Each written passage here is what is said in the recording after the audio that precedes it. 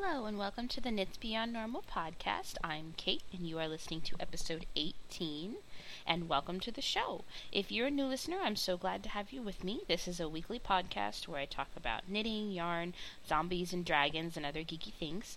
If you hear something you're interested in, you can check out my blog at knitsbeyondnormal.blogspot.com. You can find show notes there and links to things I might talk about. I have a new group on Ravelry for listeners where we can chat about different things I mentioned on the show, or we can exchange ideas or talk about fandom theories. You can just search Knits Beyond Normal in the groups tab on Ravelry if you're a member.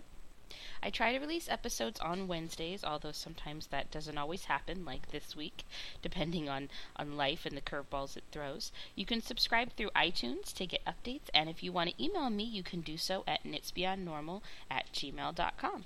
So let's jump into the show with our first segment, Knitting Patterns and Projects Oh My. So in the last week and a half since I recorded, I did finish a little beanie to finish off the baby set that I knit the week before, which was the Young Einstein pattern by Julia Stanfield. And I have mentioned in previous shows, if you're a new listener, that there are a lot of babies joining the world related to my social circle. Different relatives and friends of friends. There are a lot of new babies going to be joining us soon. So I have been commissioned to make several different kinds of little baby gifts. So I have been stockpiling them because some parents know the gender of their little ones that are coming and some don't. So one of the babies in my social expanded circle did join the world recently. So congrats to you out there on your new bundle of joy. You know who you are. And I fell in love with a new pattern while I was killing time on Ravelry one afternoon this week. Now, those of you who are Ravelers, do you do this? Do you start looking at patterns and then suddenly look up and you've wasted an hour and a half to 2 hours where you could have been knitting, but instead you were surfing through patterns? I know this happens to me fairly frequently, especially when I'm having trouble sleeping. It tends to just suck time away. It's like falling down the rabbit hole. But anyway, so while digging through pages of patterns, I fell in love with a baby cardigan pattern that I just had to purchase and start working on for one of these little babies coming. The pattern's called Menet, which is spelled M-E-N-E-T, and it's by a designer named Mindy Talick. It's a DK weight baby cardigan with a very cool slip stitch garter yoke pattern. And this just seemed like a really neat way to combine colors, and I have some colors in my stash that just leaped out and screamed to do this when I saw the picture. So I'm casting this on, and I am currently working through the yoke, and I'm paying attention to the pattern as I go. The colors I'm doing this in are a Madeline Tosh, of course, DK twist yarn, which I have so much of in my stash, and that is doing in the main color of Smokestack, which is a very light gray, and it's left over from the other project I was recently working on. And then I am using two other colors. One was a one-of-a-kind color that's a light blue, and then one was a very, very light pink, which I believe was called Stucco. And when I say light pink, I mean very light. It's almost like an off-white towards the pink tint. And so far, the slip stitch pattern with the colors at the top looks really cool. So I'm really excited to get through this and see what it's going to look like. It's a little slow going in the yoke part because you're switching colors so frequently, but once you get past the yoke, it looks like it's just stockinette for the body and sleeves, so I'm sure it'll fly. So I will update you on that next week. And as I finally started a sock. Now, if you've been listening to me since the beginning, I probably mentioned this here and there, that there are so many beautiful yarns out there, so many indie dyers that are so talented, and a lot of them like to dye on sock yarn. And I've seen so many cool socks. I listen to other knitting podcasters that talk about knitting socks. And this has always been one of those things that I wanted to do, but just for whatever reason, every time I tried, the fates just didn't align. And it was, the sock would be too big, too small, it wouldn't fit, I wouldn't be able to figure out how to do the heel, the gauge would be too loose, and it just never worked. But every time I see sock yarn, I'm like, I want to make socks out of that. So I'm determined to get through my block on socks. And I cast on a sock. I found a very, very simple pattern, which, it is a very simple pattern that I found on Ravelry, and is a plain sock. And it's a toe-up sock, so meaning I cast on the toe first. And then you basically, the way you do this one is you cast on the toe, you do the increases towards the foot, you knit the foot, and then you use waste yarn to hold stitches to do the heel after you finish the rest of the sock. This might be called an afterthought heel. I'm going to have to do a little bit more sock research. I don't quite know all the terms just yet. But the pattern was easy to follow. It looked extremely simple. I got out a very small circular needle to do this in magic loop. And because juggling multiple needles for me never worked either. So we're going to try to figure out how to do magic loop socks. And I have gotten past the part where you put the heel stitches on waist yarn, and now I am working up and around the leg of the sock. So wish me luck. Hopefully the heel won't be too crazy difficult, and I will be able to get past this sock block. So I am using a yarn, which is from a dyer on Etsy. She's called the Lemonade Shop. And I mentioned this yarn quite a long time ago because I bought it when the Madeline Tosh online shop was showcasing this dyer's yarn and selling them through there. And it's called Stormy Day, and it's a light gray that has little streaks of rainbow going through it, and it's awesome. Seeing the little strips of rainbow come up as you're knitting is just fun, and I have a feeling these are going to be very cute socks. So, fingers crossed that I will complete my first pair of socks. So far, it's going well. And onto Geek Files for this week. So this week, Game of Thrones episode. Some great moments in this week's episode. I'm loving how it's building. I just really hope we get some payoffs in the finale because it seems like they're really running towards some. So let's start with, we're going to jump around a little bit in this episode because it's been a little while since I watched it, but there are some points that I definitely wanted to hit. So we have Jaime and the Tyrells getting ready to wage war on the Sept and the High Sparrow. But just before we think that the Sparrow is going to insist that Marjorie do the nude scene and do the walk of shame, there's an ace in his sleeve. Jaime and Lord Tyrell ride in with their armies, saying that they're there to get Marjorie and Loras, and they're not going to let him shame the Tyrell's family by having Marjorie do the same walk that Cersei did. And the Sparrow already has anticipated this. Now, they don't tell us whether or not it's because he talked to Tommen or what, but we realize now that the High Sparrow has an ace up his sleeve, and he and Marjorie are using each other to gain control over Tommen, who now aligns himself with the Faith Militant to keep his wife from being shamed. Jaime and Cersei are furious because this means now that the High Sparrow has his claws deep into Tommen, which was the last thing they wanted, and it makes the people of King's Landing like Tommen and the Faith Militant even more, so the control that the Sparrow has on the city now is almost, unbreakable. Tommen even strips Jaime of his title of Kingsguard and sends him off to fight the Blackfish at Riverrun. We have a little scene where Cersei and Jaime are arguing about this and make out, but other than that, that's kind of the big deal in King's Landing right now. So we realize that Tommen is being completely manipulated, and we don't know if it's for the right or the wrong side. Okay, let's skip back over to Braavos. So Arya is still in disguise at the theater, but she ends up having a close moment with the actress that she's assigned to kill.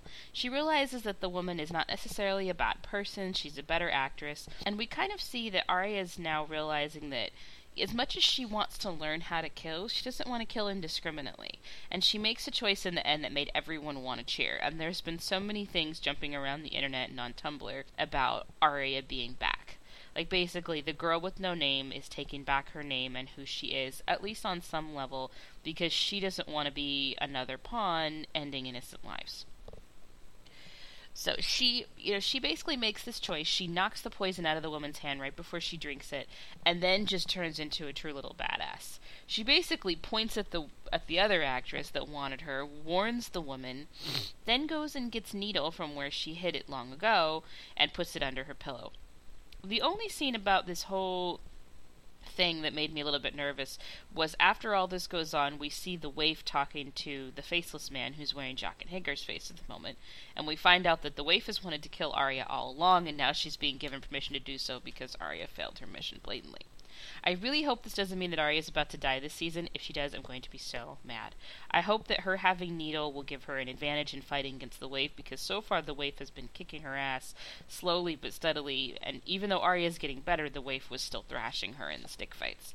So hopefully her little Needle will give her the advantage she needs not to get killed before the end of the season.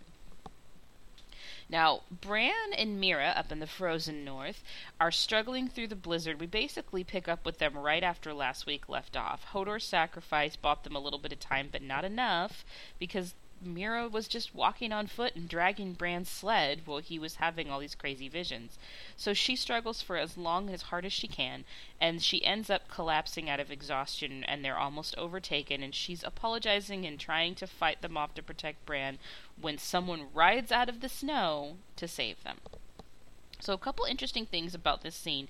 One, the most interesting thing I found was the visions that Bran is having. Now, these go really, really fast. So if you recorded this on your DVR or you can rewatch it somewhere, try and slow these scenes down and take a look. Because one thing that we did when we watched it was we went back and watched these scenes and tried to pause it and see what we were looking at in certain places. Now, we see Wildfire. We see Mad King Aerys for the first time. So he was cast for this season. And that makes me wonder how much more we're going to see of him in Bran's visions of the past. So we see him shouting the burn them all, which we've heard alluded to when various people have told the story of the Mad King. Especially, I believe, Jaime when he was being held captive by the Starks quite a few seasons ago. So we see that Bran's having visions, but he wakes up right as they're about to be overtaken by the undead. And then the hooded figure shows up. Now, the hooded figure reveals himself later on after they're safe, or at least away from that particular part of the army, as Bran's Uncle Benjen, who disappeared, I believe, back in the very first episode. So he basically tells them that the children of the forest helped him survive a White Walker attack so he didn't turn into one of their undead soldiers, and the way they saved him was the same way that they created the White Walkers, with dragon glass through the heart. So we know now that dragon glass is the cure for someone turning, and it's also the way to kill them, because we've seen Sam kill a walker with dragon glass, we've seen Mira use a dragon glass spear to kill a walker, and we've seen Jon use dragon glass, I believe, to kill a walker at some point. So maybe the dragons are the key to fighting the walkers. And this would be a logical conclusion, and it would make sense why we need to get Dany over to Westeros. So, letting go of the North for a minute, let's fly back over to the Freys. Now, I hate the Freys. Like any Game of Thrones watcher, I hate the Freys. After the Red Wedding, whoever doesn't hate the Freys is in a minority camp. So, Walder Frey is one of those characters that ranks up there with Joffrey and Ramsay. Kill him. Kill him now, kill him with fire, kill him in some horrific way. We find out that he still has Edmure Tully and his wife captive, and he rails against his sons that lost control of Riverrun. So we learn that Baelish wasn't lying about the Blackfish retaking that location. And I'm excited to see that Jaime and Brienne are headed toward the same place, and possibly they might hook up again. This might be what convinces Jaime to pick the right side for once. Maybe he's going to help take down Ramsay, realizing just how evil he is. I could also see that Ramsay would be making a threat on Tommen, because Ramsay's just that kind of sadistic jerk, and you never quite know what he's capable of. So that could be another thing that might help Brienne convince Jaime to pick a side.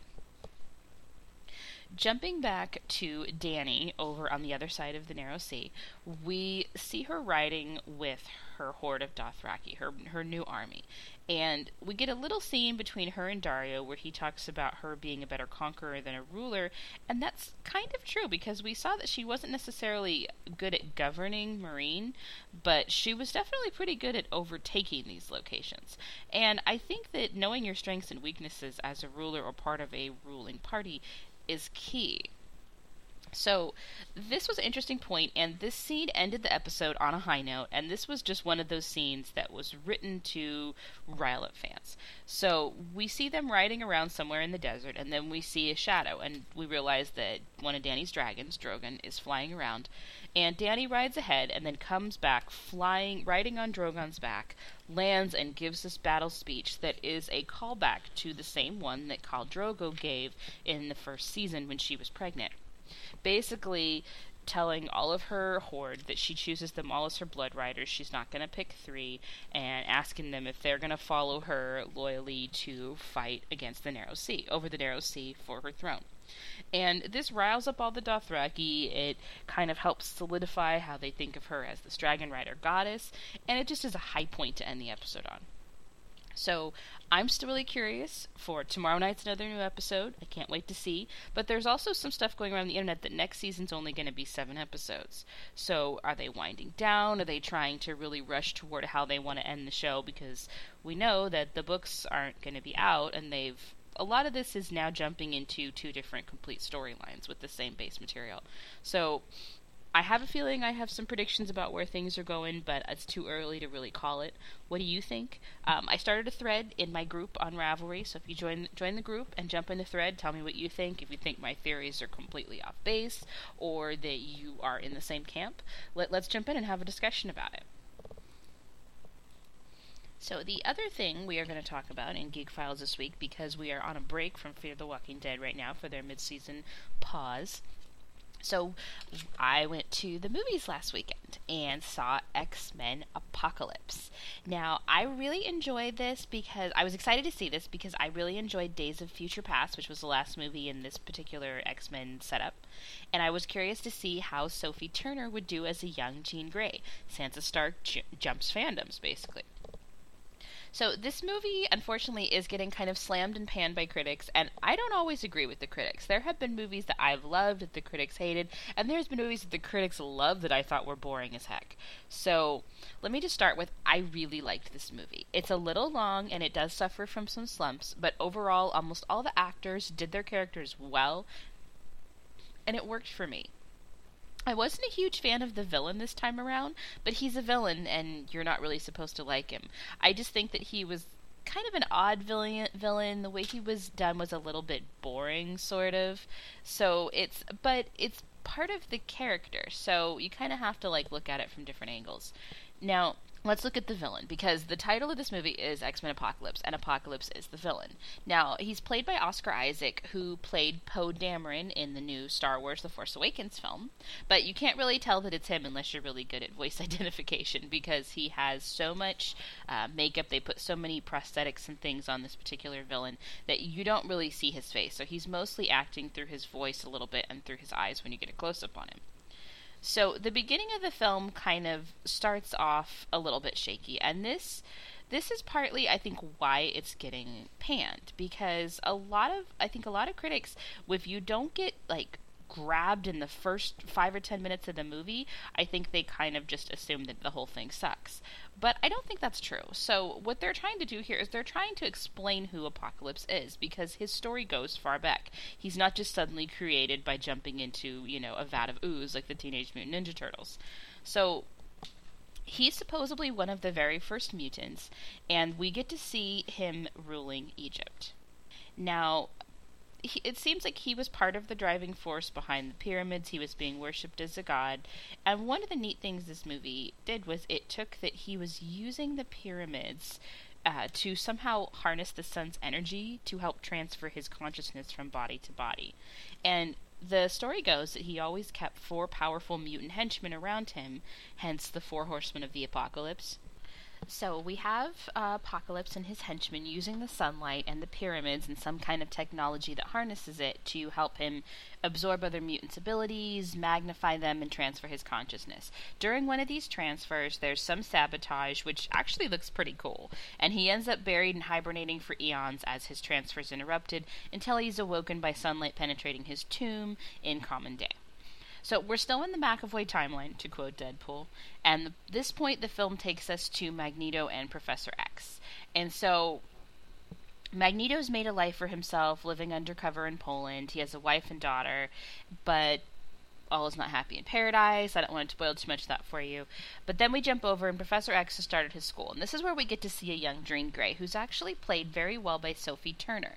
This Jean Grey is not in full control of her powers yet, but we see through her interactions with the professor that he's aware that her power is on a whole nother level. It's just not quite trained or tapped yet.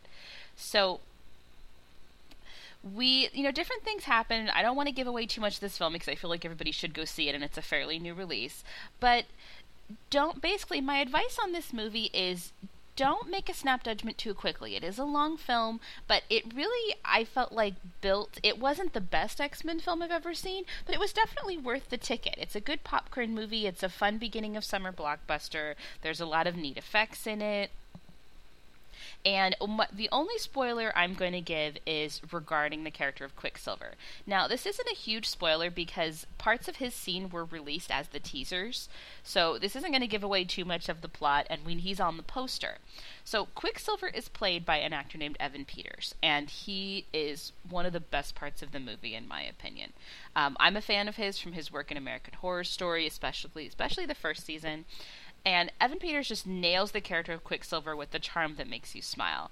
Another reviewer summed up his likability really well. Like, in a world where mutants are hunted and always, like, having this hard time controlling their powers or connecting with people, Quicksilver has his powers basically under control, and he enjoys using them. He's funny and attractive, and his humor that he uses during his super speed sequences is great. It just kind of gives you that, like, little, like, giggle in the movie, that little breath of fresh air, that positive energy that keeps you engaged through all the negative stuff. So that was my take on this movie.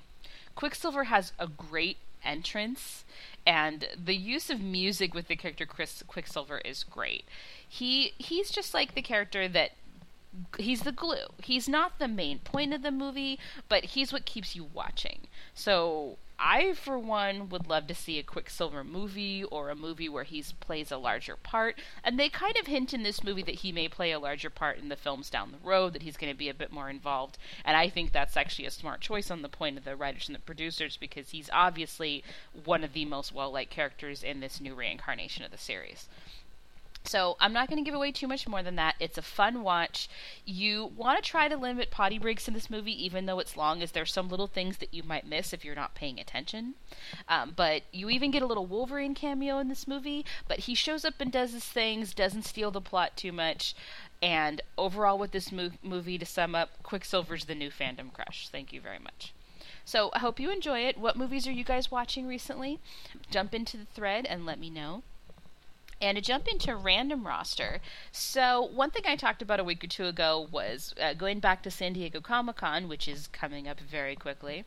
There was an offsite event called Funko Fun Days, and I tried to get tickets to this the other day on the 1st, but they were sold out in like under a minute and a half. So I got on at like 12:01, and there was already a wait list. So fingers crossed that I get lucky, but I'm not expecting anything.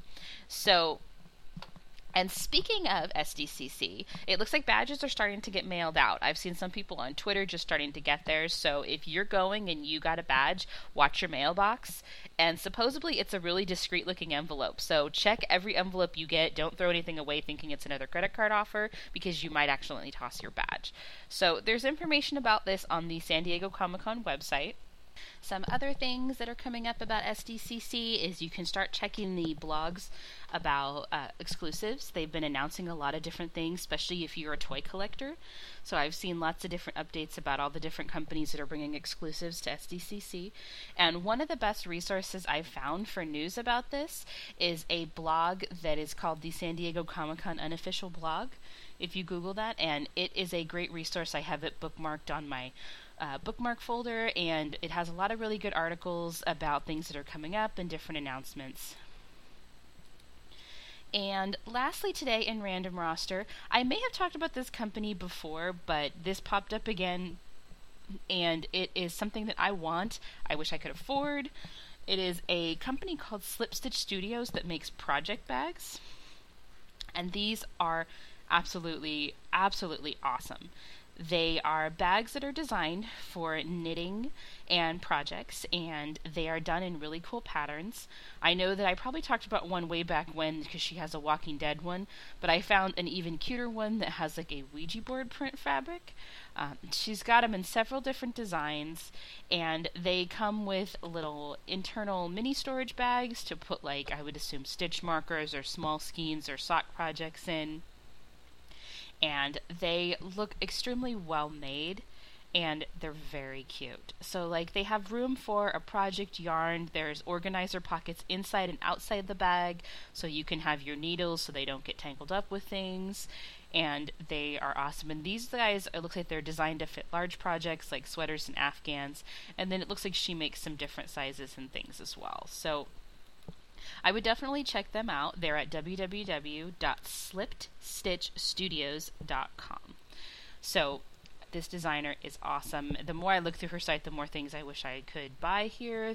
She has little even sock project bags. I might have to go ahead and snag one of these because these are a little bit more in my budget at the moment, but they're all adorable. So that's going to be the show for this week. I hope that your knitting is treating you well and that you've had fun days at the movies. And hopefully next week episode will be out on time. The summer is going to be a little bit crazy here just because different plans and things are going on. Once my little guy gets into his summer camps, my schedule should kind of go back to normal, but I apologize if my schedule's a little off in the next 2 weeks. So I hope you guys are enjoying the beginning of summer, and remember, as always, the best place to be is a little bit beyond normal. Have a good week.